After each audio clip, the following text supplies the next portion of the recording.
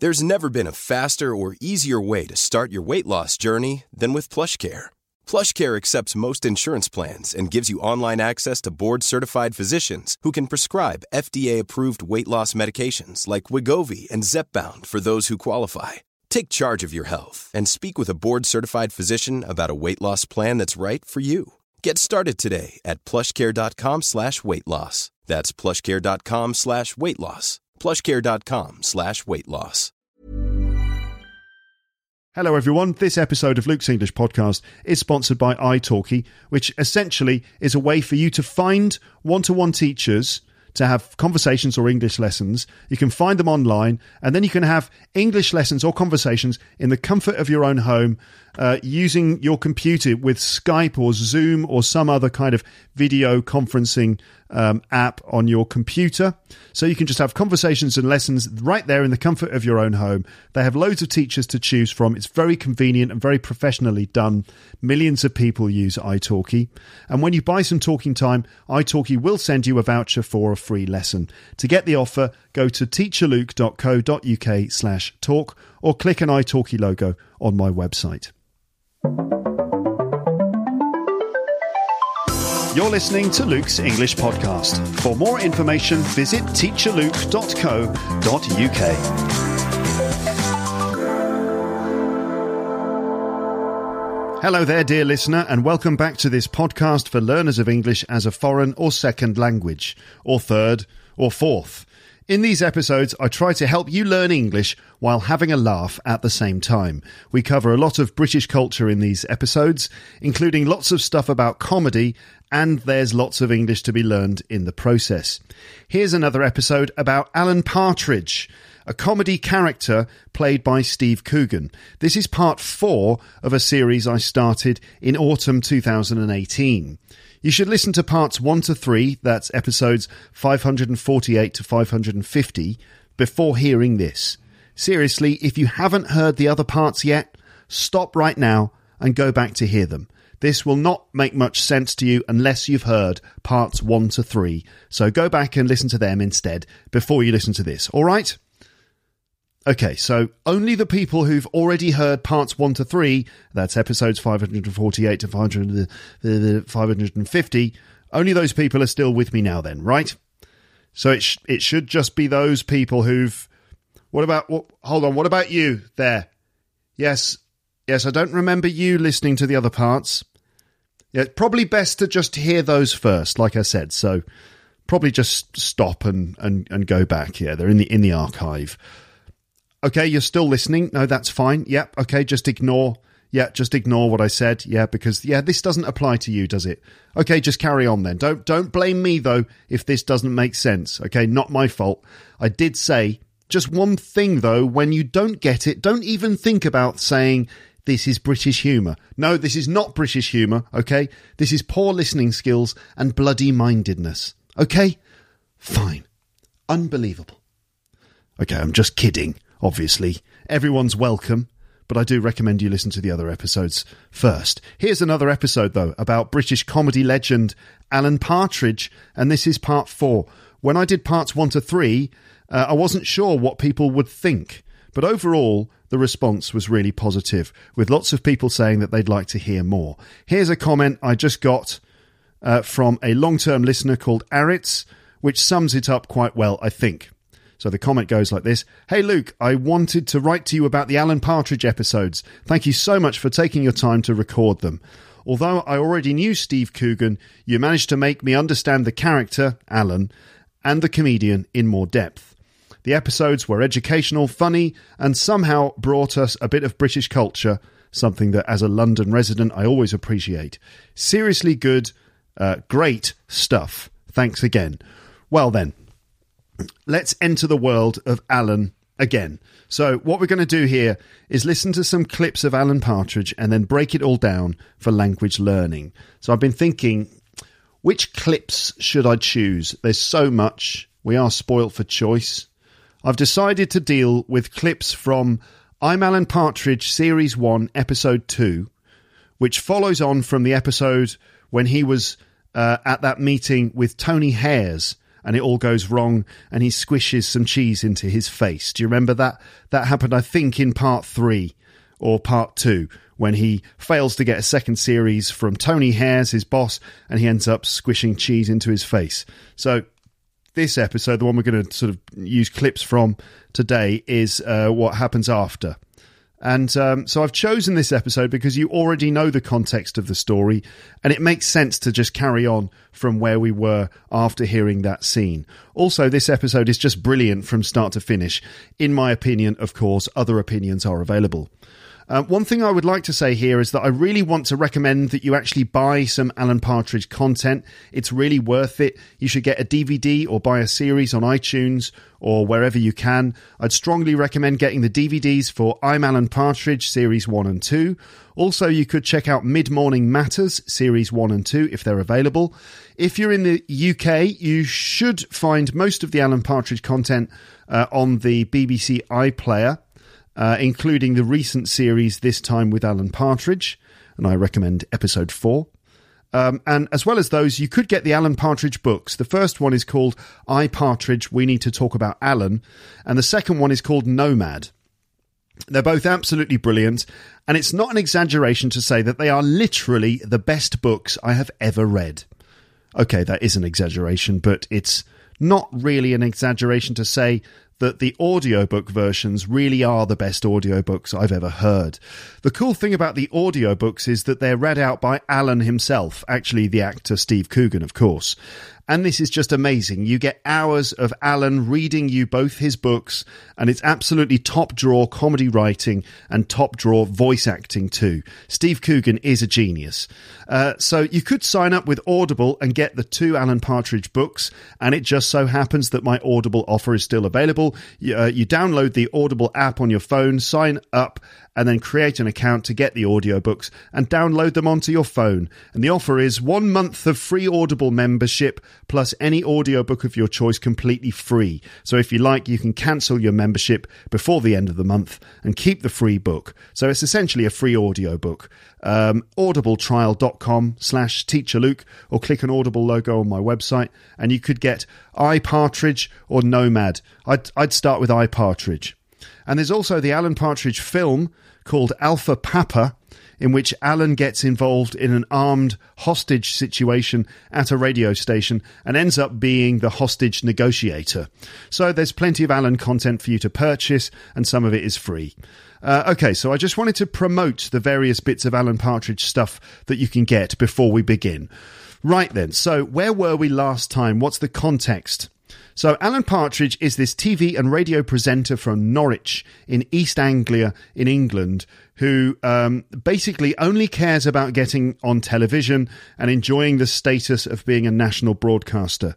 He's convinced that he's A-grade talent, when in fact, at best, he is a D-grade broadcaster or worse. He's pretty much an awful person, although there are obviously worse people out there. Really, Alan is just lost, deluded, cowardly, and deceitful, rather than being out-and-out cruel or evil, although he treats his personal assistant Lynn pretty badly. But there's something compelling about Alan. Even though we certainly don't want to be him, we might recognise ourselves in him. Is he uniquely British? Well, in a way, yes. We tend to enjoy watching comedy characters who are quite awful, who think they're better than they are, and who are unaware of themselves. This seems to be kind of a British thing. A lot of our sitcom characters are like that. British people, we're usually quite self-conscious people who try our best to avoid being like Alan.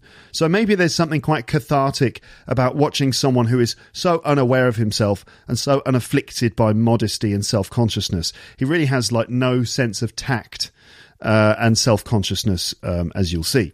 Anyway, I shouldn't try to explain all of that. I did enough in parts 1 to 3. Let's just get down to business. So Alan is a parody. He's not a real person, of course. He's just a character. That should be clear. I should make that clear because in the past I have had comments from people who seem to think that Alan was real, but he's not a real person. He's just a character played by Steve Coogan. So he's a parody of a certain type of TV presenter. He used to be a sports reporter, and then he got his own chat show, but accidentally he killed a man on live television, accidentally, with a gun. And so his career's kind of gone downhill. He's been thrown out by his wife. Their marriage has broken up, probably because of him, because he's a nightmare. In fact, it's all covered in the iPartridge audiobook.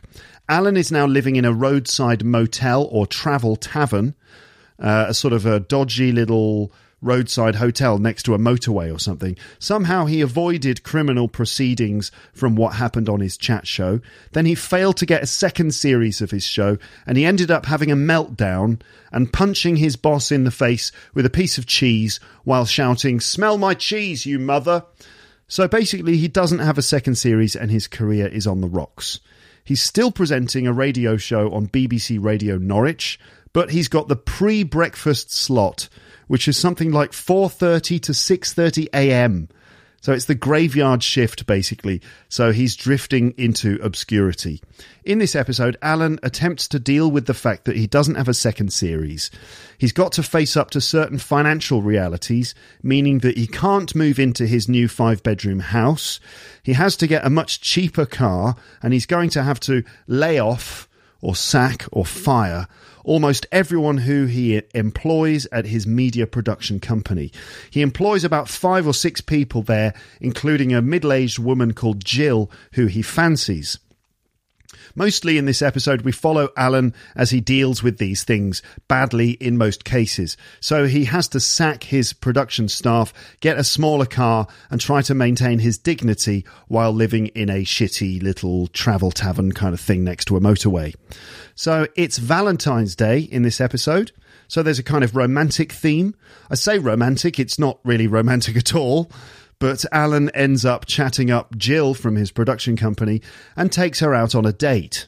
And Lynn, his personal assistant, seems a bit jealous. The whole thing goes wrong, of course.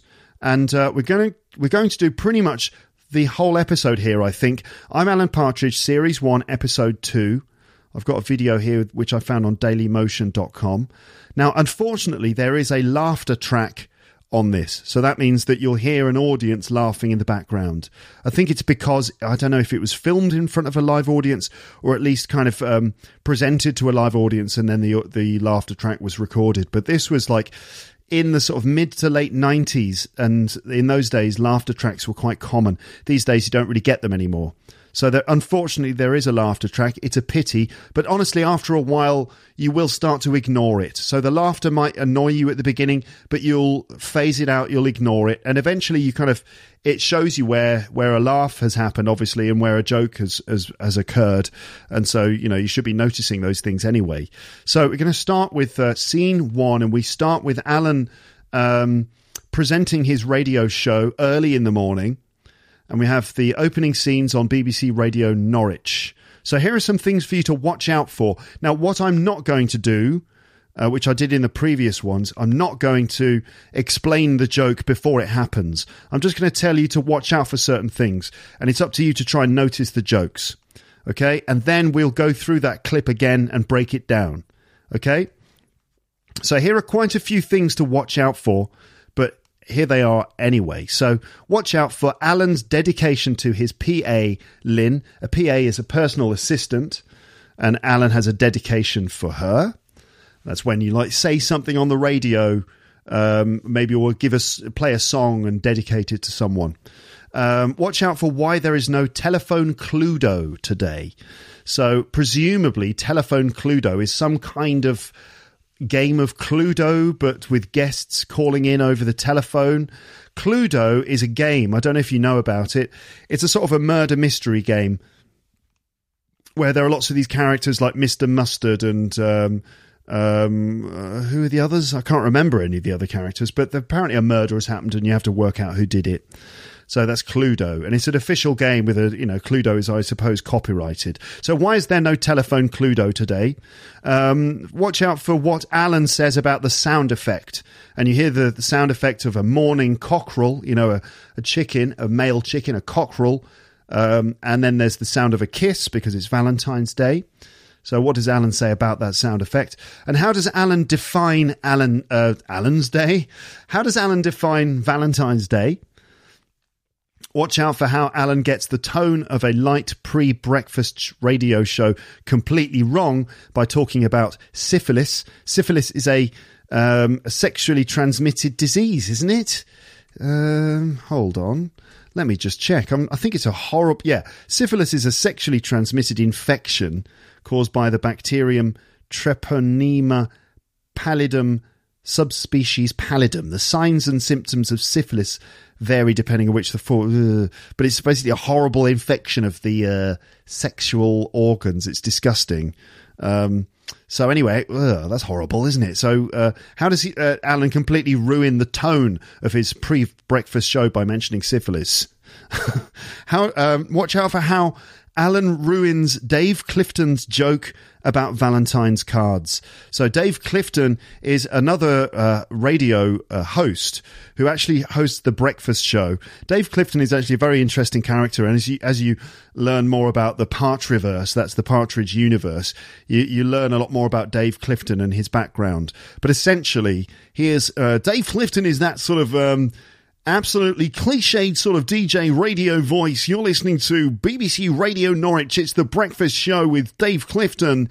You know, he's got that sort of radio DJ voice.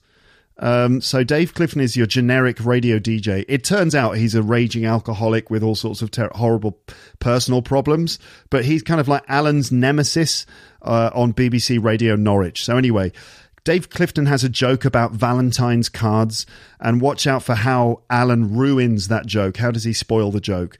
And also, watch out for how Alan manages to plug chocolate oranges from Rawlinson's. To plug something would be to sort of promote it. Like, imagine if you are a writer and you've just written a new book and you go onto a TV chat show and you mention your book and you maybe show the book. You're essentially plugging the book there. Okay, you're selling it or promoting it. So watch out for how Alan manages to plug chocolate oranges, which are available from Rawlinson's. So what's going on there?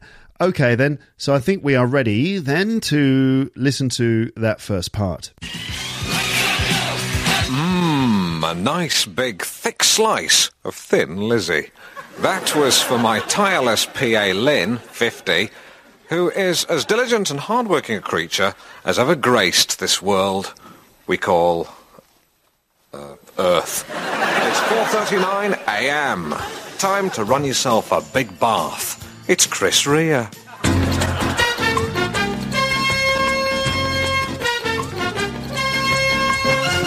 Very malty. OK, there will be no telephone Cluedo today because of a threat of a court injunction from the makers of Cluedo. It's 6:58 a.m. Aha!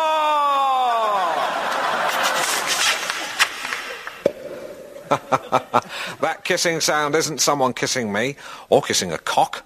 It's simply a cockerel, I mean. It's simply a way of saying it's Valentine's Day, a day upon which Mr. Al Capone ruined a romantic night out for many diners by massacring them. Died of syphilis, he did. So there is some justice. Anyway, time for me now to hand over to a man who will hopefully not be massacring anyone this evening, or indeed killing them with syphilis. Is Monsieur David Clifton. Ah, bonjour, Monsieur Partridge. Comment allez-vous, Monsieur? Yeah, well, whatever. Did you get any Valentine's cards this morning? Actually, Alan, I have to say, I came down this morning and I couldn't open my door. Lose your key? I couldn't open my door because I'd lost my key. Yeah, well, I did just say that. Anyway, chocolate oranges. OK, it's 7 a.m. and we've got a good show lined up for you this morning. Do you like chocolate? Pardon? Do you like chocolate? Yeah, love it. I've really got to say this, Dave. Yeah. Chocolate oranges are available from Rawlinson's. OK, yeah, it's 7 a.m. and first of all, we got China Crisis. Okay. All right, then. So let's go through that again, shall we? I'm going to answer the questions that I didn't have questions, were they? They weren't really questions. Okay, let's just go through this again. And we'll kind of deal with the points that I mentioned earlier. Here we go. So, Alan's dedication to Lynn. A nice big thick slice of Thin Lizzy. That was for my tireless PA Lynn. That was for my tireless PA Lynn. She's tireless. She never gets tired.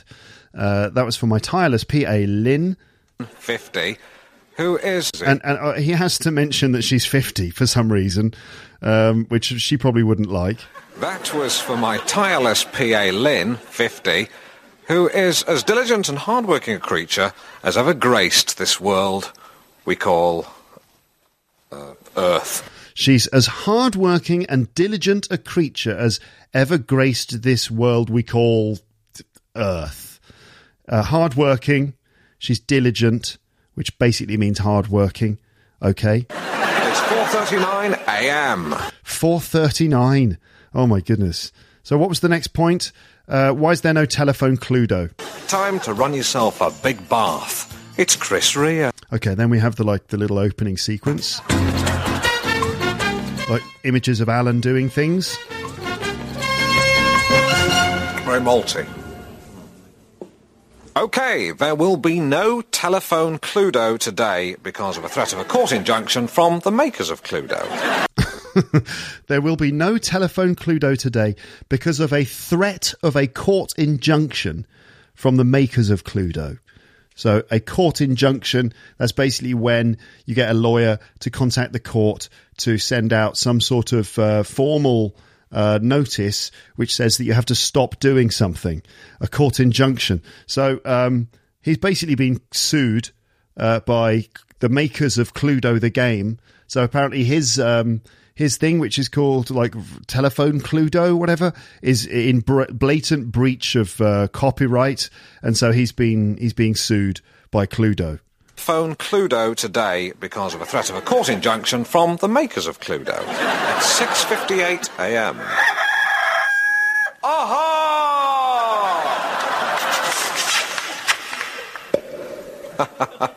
That kissing sound isn't someone kissing me or kissing a cock. It's simply a cockerel, I mean. That kissing sound isn't someone kissing me or kissing a cock. Cockerel, I mean. Okay. So you heard the little jingle, which was the sound of a cockerel crowing. A cock. Sometimes they're called that, which obviously can mean something else, can't it? It can mean a part of a man's body, right? The part that he, is a penis, right, is also what it means. And so... Sound isn't someone kissing me or kissing a cock. It's simply a cockerel, I mean. It's simply a way of saying it's Valentine's Day, a day upon which Mr. Al Capone ruined a romantic night out for many diners by massacring them. It's Valentine's Day, a night upon which Al Capone ruined a romantic night out for many diners by massacring them. A strange way to define Valentine's Day. But on the bright side, Al Capone died of syphilis, so there is some justice. Keep it light, Alan. It's a morning pre-breakfast show. Died of syphilis, he did.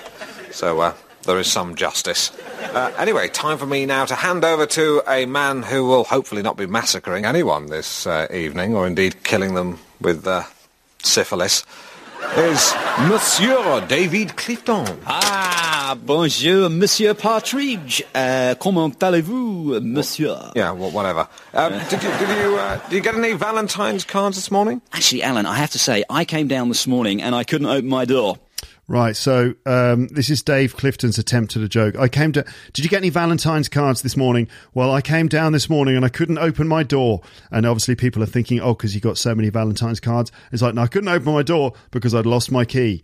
Aha, right, see what you did there. So that's the joke that he's trying to tell, and Alan just completely ruins it by throwing in the punchline. Valentine's cards this morning? Actually, Alan, I have to say, I came down this morning and I couldn't open my door. Lose your key? I couldn't open my door because I'd lost my key. Yeah, well, I did just say that. Anyway, chocolate oranges. OK, it's 7 a.m. and we've got a good show lined up for you this morning. Do you like chocolate? Pardon? Do you like chocolate? Yeah, love it. I've really got to say this, Dave. Yeah. Chocolate oranges are available from Rawlinson's. OK, yeah, it's 7 a.m. and first of all, we got China Crisis. Chocolate oranges are available from Rawlinson's. So he's obviously got some deal with Rawlinson's where he's plugging chocolate oranges. which is pretty cheap and not the sort of thing you're supposed to do on the BBC radio. Chocolate oranges are available from Rawlinson's. He was like obliged to say that. Okay, so let's move on, and we now see Alan arriving in the reception of the Travel Tavern. The reception, where the members of staff greet guests, and there's people walking around and stuff. So Alan arrives in the reception, and as he enters, he says good morning to one of the members of staff called Ben. He says good morning to Ben. So what's the problem that Alan has with Ben, who he says good morning to? Then there's Susan on reception. So how does Alan subtly insult Susan on reception? What does he say that's kind of insulting to her without it being directly insulting? What is the situation with Alan and the chocolate oranges? What is Alan's fat back? So Alan says that he's got a fat back. What is Alan's fat back? Sophie is also there on the desk. So can Sophie exchange her dark chocolate orange for a milk chocolate one? By the way, do you know what a chocolate orange is, ladies and gents? So it's something we have in the UK. I'm not sure you have it everywhere else. But imagine an orange, but it's made of chocolate, okay? In fact, it's made of segments of chocolate, okay? And you break off the segments. They're like individual sort of orange segment-shaped pieces of chocolate, and when they're all together, they bunch together as an orange. But you can break off each segment individually. They're amazing, and they taste of orange. They're like chocolate, nice chocolate, but they've got an orange flavour in there too. So this is Alan's got some deal with chocolate oranges, and so it's Sophie is wondering if she can exchange her dark chocolate orange for a milk chocolate one. Can she? And someone says, excuse me, are you Alan Partridge? And why? Why does the person say, excuse me, you Alan Partridge? What is Alan's complaint about the soap? And you'll hear laughter. It's because he's acting out washing himself in the shower.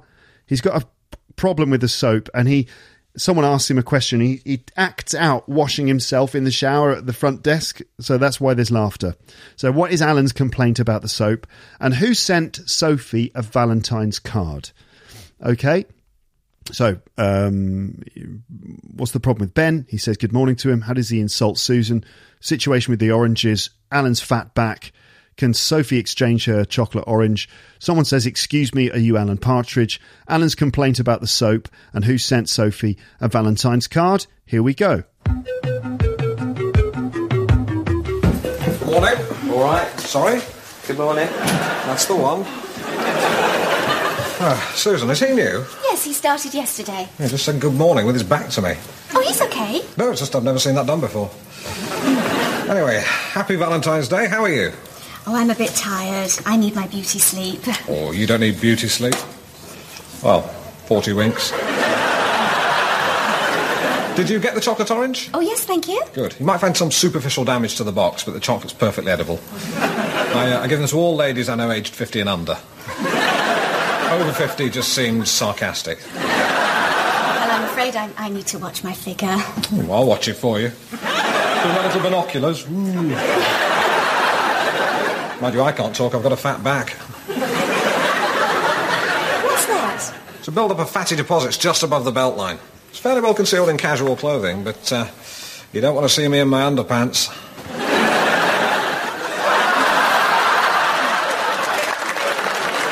So Sophie has just turned up. Like, literally, she arrived as Alan said, oh, you don't want to see me in my underpants. Like, he said that just as she arrived, and now she's trying not to laugh. And Susan has to walk away because it's too much. Sophie, did you get your chocolate orange? Yeah. I got you a dark chocolate one because I know you don't like milk. I do like milk chocolate. Oh, right. Well, I could exchange it. I could talk to my chocolate people. Oh, yes, please. Have you tampered with the wrapping? But there is a bit of superficial damage to the box. Don't bother about the damage. They're all damaged. Yeah. Have you kept it below room temperature? I don't think so. Ah, right. In that case, I'm afraid you've invalidated the warranty.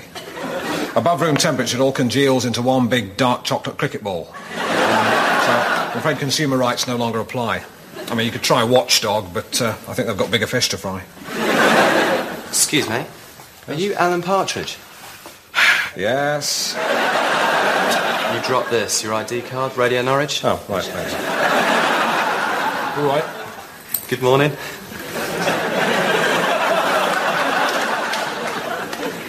Sophie, there's an issue I've been meaning to raise in the last 2 weeks. You know those little soaps you leave in the shower room?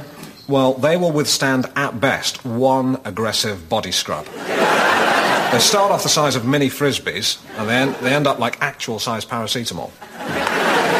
Can't you use 2? I suppose that might work. So here Alan is acting out washing his body with the soap.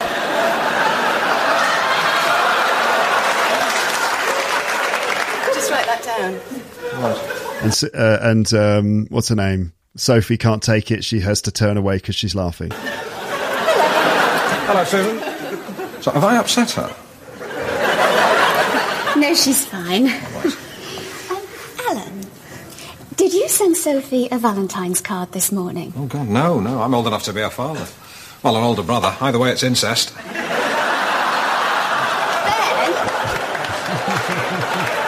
Did you send Sophie a Valentine's card? Well, I'm not at liberty to divulge that information. You know, the fact that he made that jokey remark doesn't necessarily mean that he actually sent you the card. Did you send it? No, I sent you a chocolate orange, but I had the decency to admit it. Oh, come on, Alan, it's just a bit of fun. A lie is a lie. Your PA's here. Oh, hello, Lynn. Okay, so this is where Lynn arrives. Okay, then. So, let's go through that again, and we'll find answers to the questions I posed to you earlier. Were they questions? Just things to look out for. So let's find the right spot here. Here we go. Back to there. Okay, so first of all, it's what's the problem that he has with Ben? He says good morning to him. Morning. All right. Sorry? Good morning. That's the one. He's like, morning, and Ben goes, all right. And Alan goes, sorry, and he goes, morning. He goes, that's the one. So he didn't like the fact that Ben replied by going, all right, and he sort of did it with his back to him as well. Susan, is he new? Yes, he started yesterday. He just said good morning with his back to me. He just said good morning with his back to me. And it's like Alan's quite disturbed by this. You know, like he just said good morning with his back to me. Oh, he's okay. No, it's just I've never seen that done before. I've just never seen that done before.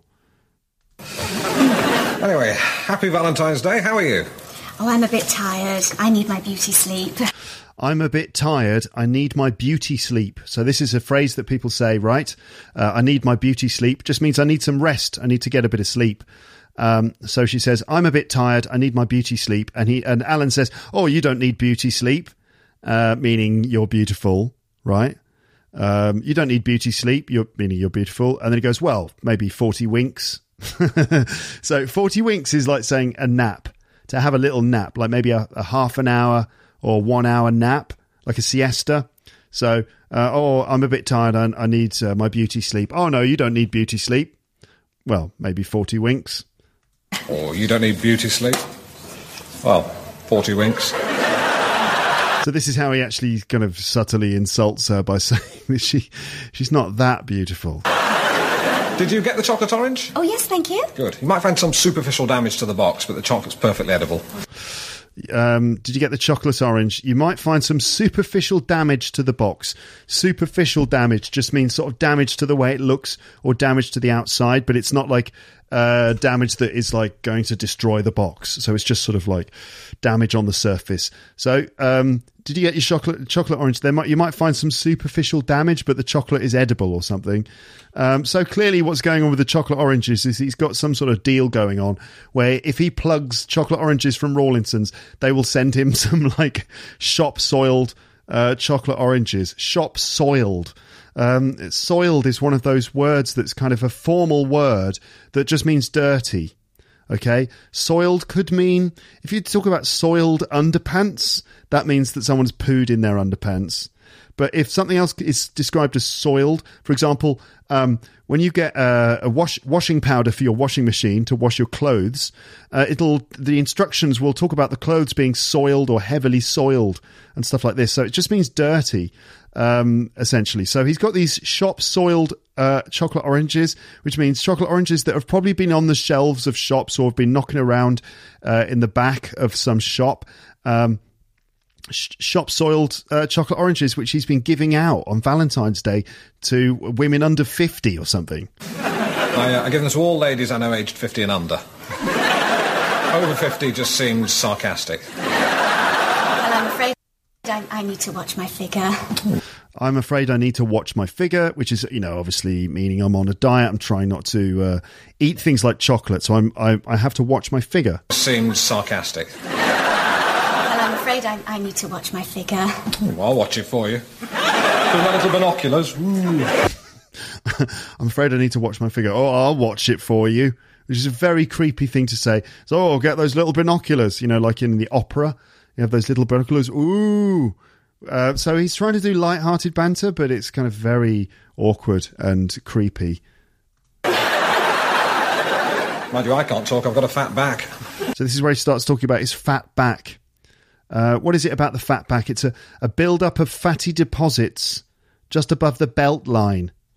And it's perfectly concealed in casual clothing, but you don't want to see me in my boxer shorts, he says to this girl who he sort of has been flirting with occasionally. You don't want to see me in my boxer shorts, he announces to her. What's that? It's a build-up of fatty deposits just above the belt line. It's fairly well concealed in casual clothing, but you don't want to see me in my underpants. So that's just when Sophie turns up and starts laughing. Sophie, did you get your chocolate orange? Yeah. I got you a dark chocolate one because I know you don't like milk. I do like milk chocolate. So he got a dark chocolate one because he knows that she doesn't like milk, but then she says, but I do like milk chocolate. And then there's a discussion about whether or not she can change it. Right. Well, I could exchange it. I could talk to my chocolate people. Oh, yes, please. I could exchange it. I could talk to my chocolate people. I just like the phrase chocolate people. And she goes, oh, yes, please. And she's immediately got the chocolate orange. She hands it to him. And then at this point, there's like a bit of exchange where the chocolate orange gets pushed back and forth a little bit. So she's handed it to him. Have you tampered with the wrapping? Have you tampered with the wrapping? So again, this kind of formal language that Alan likes to use. I would have said, like, have you tried to open it? Have you damaged it at all? Have you tried to open it? But have you tampered with the wrapping? To tamper with something is to sort of interfere with something.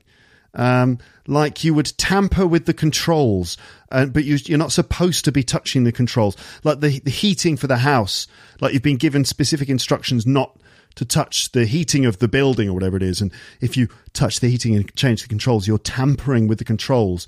If you tamper with the wrapping, it means you kind of like maybe trying to open it or sneak your fingers in there or something like that. So have you tampered with the wrapping? He says to her in this formal way. Have you tampered with the wrapping? But there is a bit of superficial damage to the box. Double about the damage. They're all damaged. Have you kept it below room temperature? I don't think. Have you kept it below room temperature? Okay. Okay. What happens if you keep it above or at room temperature? What happens, Alan? I think so. Right. In that case. So he slides it back towards her. Like, have you kept it below room temperature? No, I don't think so. Right, well, in that case, and he slides it back towards her. I'm afraid you've invalidated the warranty. You've invalidated the warranty. So, when you get a product, you get a guarantee or a warranty, which is basically like a sort of legal protection that you can get a replacement if there's something wrong with it. So because she didn't keep it below room temperature, she's invalidated the warranty, and he slides it back towards her. Above room temperature, it all congeals into one big dark chocolate cricket ball. Above room temperature, it all congeals into a dark chocolate cricket ball. So remember, the chocolate orange is made out of segments that go round to make an orange. And normally you break it open and all the segments fall out. It's rather beautiful, really. And it's in a kind of foil wrapper and all the segments open out and you can then eat them one by one. But if you, according to Alan, if you keep it, at room temperature, all the pieces will congeal together. That means they will all sort of like melt together and then you'll end up with a big dark chocolate cricket ball. So I'm afraid consumer rights no longer apply. I mean, you could try Watchdog, but I think they've got bigger fish to fry. Consumer rights no longer apply. You could try Watchdog, but I think they've got bigger fish to fry. Watchdog was a TV show, BBC TV show, all about consumer rights. And they would take up these campaigns. For example, I mean, I don't think that Watchdog would do a thing about how Rawlinson's refused to replace a box of chocolate orange or something. So he's saying that consumer rights no longer apply. Excuse me. Are you Alan Partridge? Yes. So, of course, Alan thinks that this person has recognised him as a famous celebrity, but no. You dropped this, your ID card, Radio Norwich? Oh, right, thanks. You dropped this, your ID card. So it's not that he's recognised him, it's just that he'd found his ID card. And this is the guy who earlier said good morning with his back to Alan. And so he kind of says morning to him as a little cheeky thing. All right. Good morning.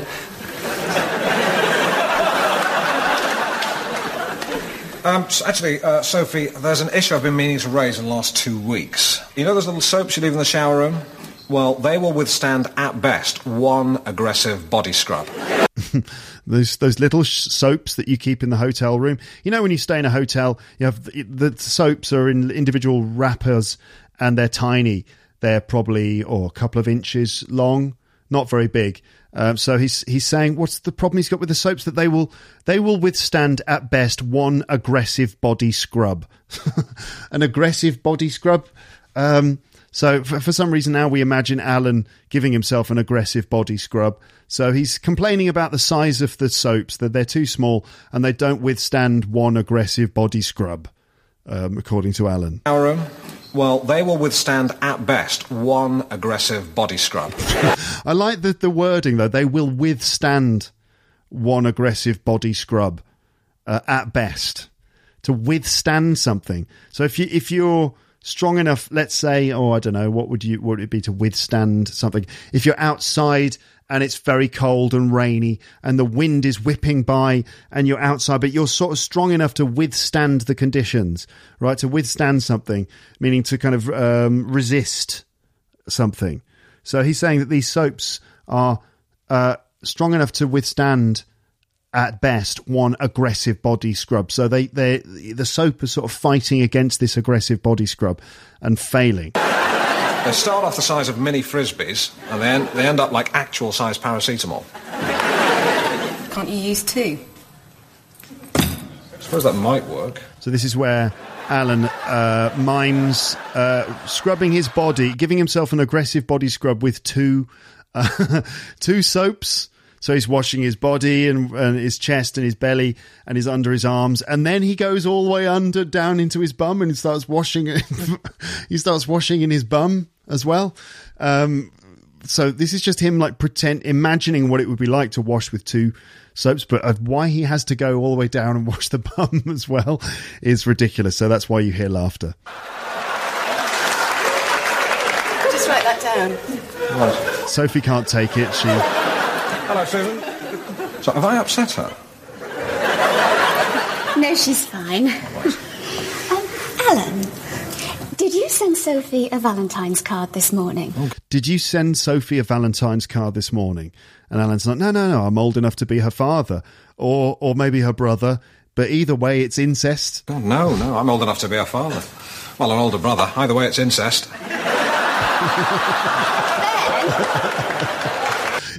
Do I need to define incest? You've watched Game of Thrones, haven't you? You should know what incest is. It features quite heavily in Game of Thrones, so I understand. Not that I've really watched the show. But anyway, incest is when, family members have it off with each other. It's when family members have sexy time together. Yeah, it's not something to be encouraged or applauded at any time. But anyway, there it is. So he's saying, oh, I'm old enough to be her father or her older brother. Either way, it's incest. Like, Alan, what are you doing, sir? What happens next? So, who sent Sophie a Valentine's card? Who sent Sophie a Valentine's card? Alan's saying it's not him. Did you send Sophie a Valentine's card? Well, I'm not at liberty to divulge that information. So Ben is asked, Ben, did you send Sophie a Valentine's card? Well, I'm not at liberty to divulge that information. More kind of formal English, but he's doing it in a flirtatious manner, as if to say, I don't have the authority to give that information. So he's being sort of flirtatious. I'm not at liberty, meaning I don't have the freedom to divulge, meaning to disclose or reveal that information. Well, I'm not at liberty to divulge that information. You know, the fact that he made that jokey remark doesn't necessarily mean that he actually sent you the card. So, it's true. I mean, technically true. Just because he made that remark, it doesn't mean that he definitely sent the card. Did you send Sophie a Valentine's card? Well, I can't say. You know, it's like, we don't know that he actually did, so they're all getting excited, but Alan has to make a technical point, which is, well, technically that's not a confirmation that he sent the card. Just saying. Did you send it? No, I sent you a chocolate orange, but I had the decency to admit it. I sent you a chocolate orange, but I had the decency to admit it. So now for Alan, sending an anonymous Valentine's card is an indecent thing to do, because it's for him it's considered to be lying. For him it's tantamount to lying. So, you know, I sent you a chocolate orange, but I had the decency to admit it. So sending a Valentine's card anonymously is like some sort of deceitful lie for Alan. Completely misunderstanding the whole point of it. Did you send it? No, I sent you a chocolate orange, but I had the decency to admit it. Oh, come on, Alan, it's just a bit of fun. A lie is a lie. Okay, so this is where Alan's PA, Lynn, turns up. So Lynn arrives to talk to Alan about his finances. So here are some things for you to watch out for, some questions. So first of all, what's the good news and what is the bad news? What about his Rover 800? So a Rover 800 is quite a large car. It's a bit like a sort of BMW 5 Series, something like that. So what about his Rover 800? And is he willing to drive a mini metro to save money? A mini metro, I don't know if you ever had them in your countries, but they're like, you know, tiny cars. You know, there are just always these tiny cars. I mean, the Mini is the most famous one probably, but there are loads of much more boring small cars as well. So the Mini Metro is one of those, also made by Rover. So is he willing to drive a Mini Metro to save money? And what does he have to do regarding Pear Tree Productions? That's the name of his media production company, Pear Tree Productions, because of, and a partridge in a pear tree, which is like that old song, the 12th day of Christmas, my true love gave to me. A partridge in a pear tree. That's why he's called it Pear Tree Productions, because he's Alan Partridge. So what does he have to do with Pear Tree Productions? How does Lynn feel about Jill? Remember, Jill is someone who works for Alan at Pear Tree Productions. How does Lynn feel about Jill? And what is Alan's scam at the breakfast buffet? What is his scam? So a breakfast buffet is, you know, you can imagine it would be like all you can eat from this plate or whatever. What is Alan's scam? A scam is like a little trick that you play to get something. It's a little bit criminal as well, potentially. Okay, so good news, bad news. What about the car? What about Pear Tree Productions? How does Lynn feel about Jill? And what's going on with the breakfast buffet? Here we go. Your PA's here. Oh, hello, Lynn. Shall we grab a pew? Thanks for my dedication this morning. Very nice. You're welcome. You realise it was nothing to do with Valentine's Day. What have you got for me? Do you want to hear the good news or the bad news? The good news? Well, Rawlinsons have said you can have another 50 of the shop soil chocolate oranges if you plug them again tomorrow. Excellent. And the bad news? The accountants say that since you've definitely not got a second series from the BBC, you're going to have to sack everyone at Pear Tree Productions and close the office down. Otherwise, they're going to declare you bankrupt on Friday. Still, good news about the chocolate oranges. Now, Alan, you're going to have to trade down your River 800 for a smaller car. Go on. I picked up these brochures for the new Metro. It's a lovely car. Len, and if you do... Len, I'm not driving a Mini Metro. But you do have to make substantial savings. Len, I'm not driving a Mini Metro. But if you do, you can keep Pear Tree Productions going with a skeleton staff of 2. There's no point finishing the sentence, Len, because I'm not driving a Mini Metro. But if it... Len, I'll just speak over you. But Go on, try and finish the sentence and see what I do. Go on. With a I'm not driving a Mini Metro. I'm not driving a Mini Metro. No, it's different. It's called a Rover Metro now. They've rebadged it, you fool. Well, Alan, if you want a Rover 200, you're going to have to sack everyone at Pear Tree Productions. Fine. Including Jill. Jill. Lovely Jill. She's my favourite. But fine, I'll sack her. You smiled then, Len? No, I didn't. Yes, you did. I can read you like a book. And not a very good book. Certainly not Bravo 2-0 by Andy McNabb. Which actually improves with every read. No, you smiled because you don't like Jill because she's younger than you. No, she's not. She's 50. Well, so's Helen Mirren. So's Benjamin Netanyahu. You're always going on about Benjamin Netanyahu. Let it go, Lynn. You're never going to meet him. Right, I'm going to get a spot of breakfast. Oh, quick tip, Lynn. You know the breakfast buffet? Eat as much as you like, but from an 8-inch plate. See that? 12 inches. Keep it in my room. See you later. Aye. Okay, so let's go through that again and we'll break it down. So I need to find the beginning of that section, which is when Lynn turns up. So here we go. All right. My dedication this morning. So Lynn thanks Alan for his dedication, and he has to, he feels it's necessary to clarify that it was, you know, you realise it was nothing to do with Valentine's Day, right? Very nice. You're welcome. You realise it was nothing to do with Valentine's Day.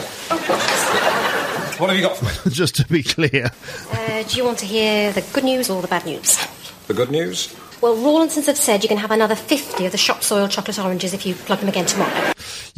So Rawlinsons have said that you can have another 50 of the shop soiled chocolate oranges if you plug them again tomorrow. So this is what Alan's got going on here. He's got some dodgy under the table deal with Rawlinsons where he plugs them very unsubtly and they give him like all these dodgy shop soiled chocolate oranges in return. What a crappy little deal he's got going on the side. Excellent. He's very proud of it as well. He feels like it's a really good deal. And the bad news? The accountants say that since you've definitely not got a second series from the BBC, you're going to have to sack everyone at Pear Tree Productions and close the office down. You're going to have to sack everyone at Pear Tree Productions and close the office down. All right, so it's goodbye Pear Tree Productions. Otherwise, they're going to declare you bankrupt on Friday.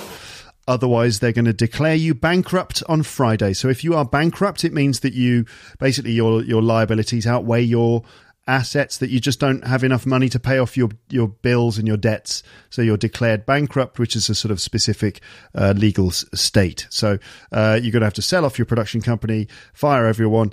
Otherwise, they're going to declare you bankrupt on Friday. Still, good news about the chocolate oranges. Still, good news about the chocolate oranges. Yeah, okay. All right, so what's next? What's the other thing that I asked you? So what about the car? What about the situation with the car? Well, I think you got it right. He basically is refusing to drive a Mini Metro. And because he just is not willing to sort of... I mean, you know, like cars represent something about you, don't they? And they're very important status symbols. And so for Alan, it's an absolute red line that he will never drive a Mini Metro. He's willing to go down to a Rover 200, which is a bit like a Ford Focus or something, but he will flat out refuse to drive a Mini Metro, even if it means sacking everyone in his production company. It's a red line issue for him. Now, Alan, you're going to have to trade down your River 800.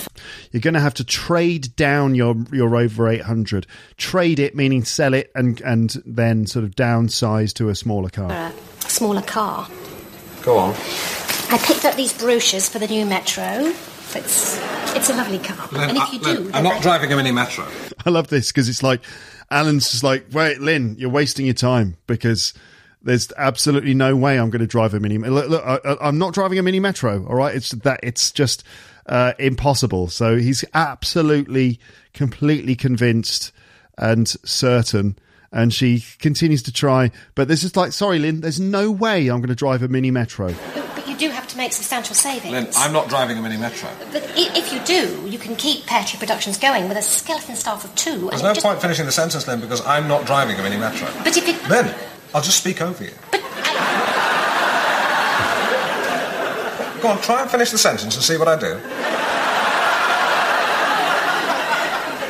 Go on. With a I'm skeleton not driving a Mini staff Metro. of I'm not driving a Mini Metro. No, it's different. It's called a Rover Metro now. They've rebadged it, you fool. That is one of those quotes that people often repeat. They've rebadged it, you fool. I don't know why that is funny. What is it that's funny about just saying rebadged? I mean, it's a very specific word. I think it would only be used whenever like a product or a thing has been sort of renamed. It's essentially the same thing, but it's just got a new name or a new badge on it. So it would be particularly used with cars where, for example, in Europe, an Opel car would be rebadged as a Vauxhall in the UK. And, cars get rebadged and things. It's such a specific word and Alan tosses it out as if it's just like a normal thing to say. So, they've rebadged it, you fool. No, it's different. It's called a Rover Metro now. They've rebadged it, you fool. Well, Alan, if you want a Rover 200, you're going to have to sack everyone at Pear Tree Productions. You're going to have to sack everyone at Pear Tree Productions. So to fire someone, to sack someone, and to lay someone off, maybe to dismiss someone, which is quite formal. So you're going to have to sack everyone at Pear Tree Productions. And Alan's kind of like, yeah, okay, fine. Fine. Including Jill. Jill. Lovely Jill. She's my favourite. But fine, I'll sack her. It's like, you'll have to sack everyone. Fine. It's like, including Jill. Oh, Jill, lovely Jill. She is my favourite. But fine, I'll sack her. You smiled then, Lynn? No, I didn't.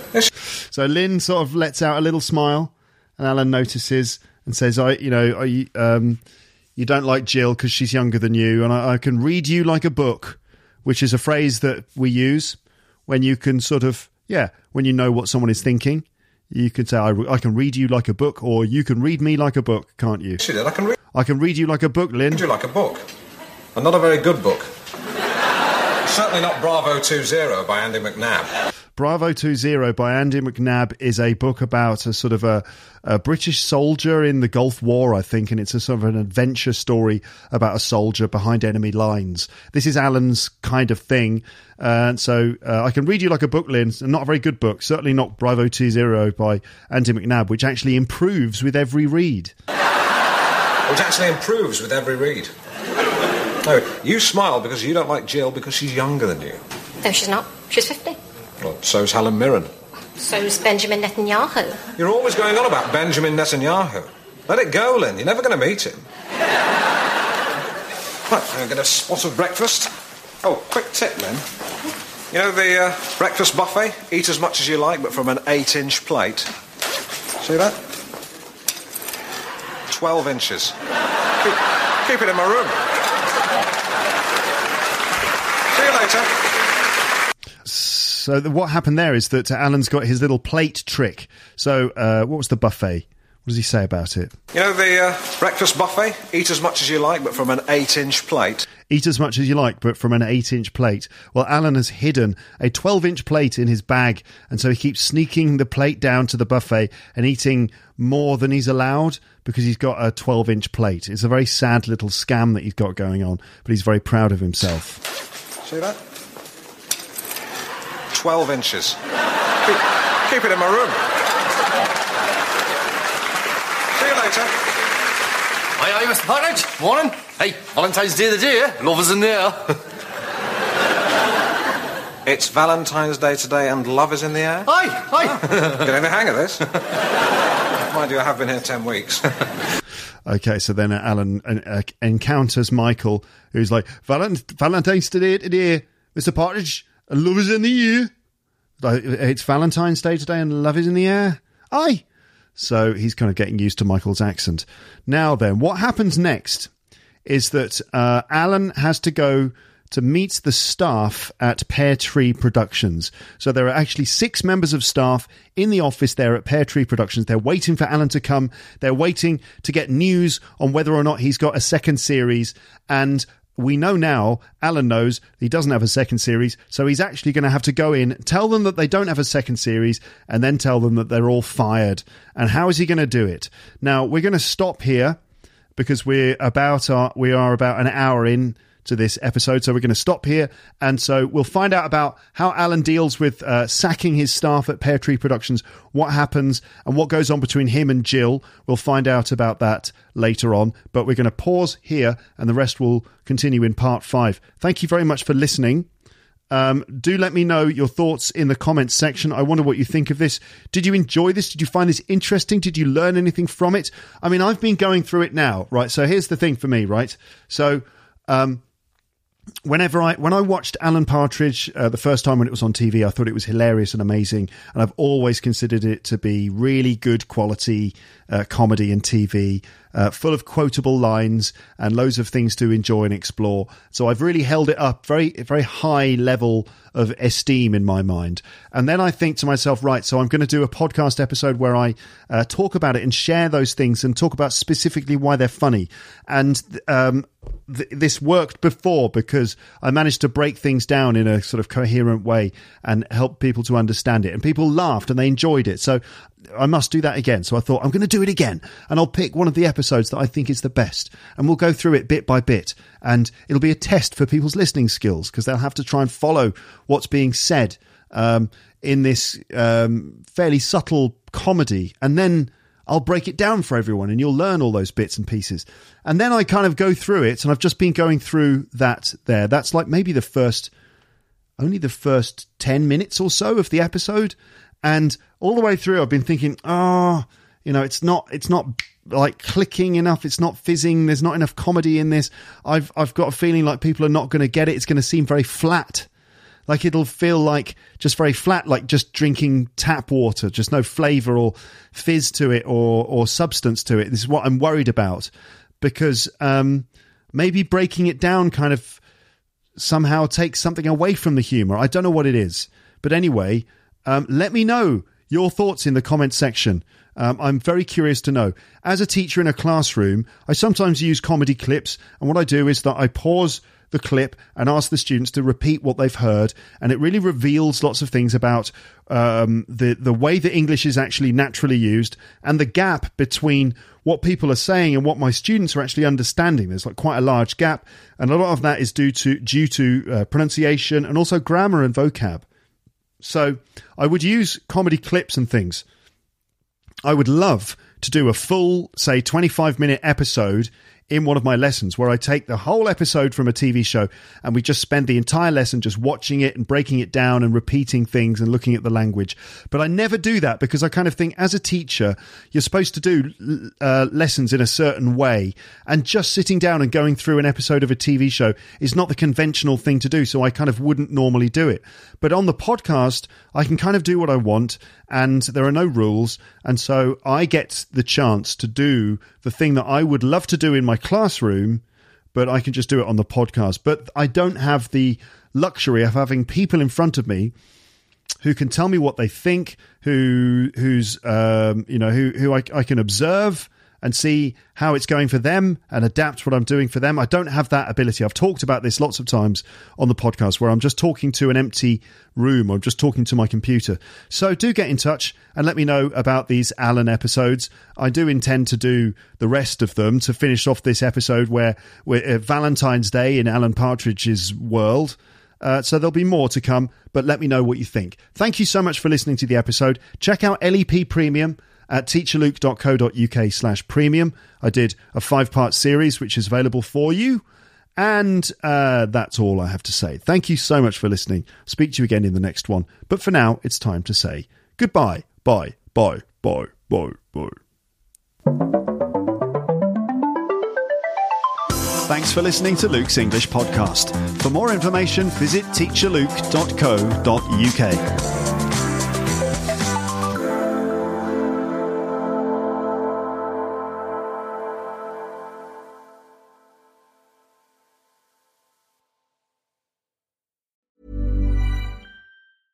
Hey, it's Paige DeSorbo from Giggly Squad. High quality fashion without the price tag. Say hello to Quince.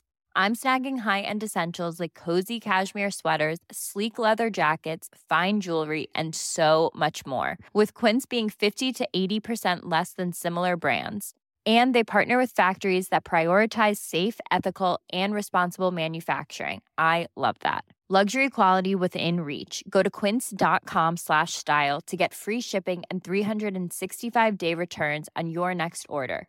Quince.com/style. If you enjoyed this episode of Luke's English Podcast, consider signing up for Luke's English Podcast Premium. You'll get regular premium episodes with stories, vocabulary, grammar, and pronunciation teaching from me, and the usual moments of humour and fun. Plus, with your subscription, you will be directly supporting my work and making this whole podcast project possible. For more information about Luke's English Podcast Premium, go to teacherluke.co.uk/premium info.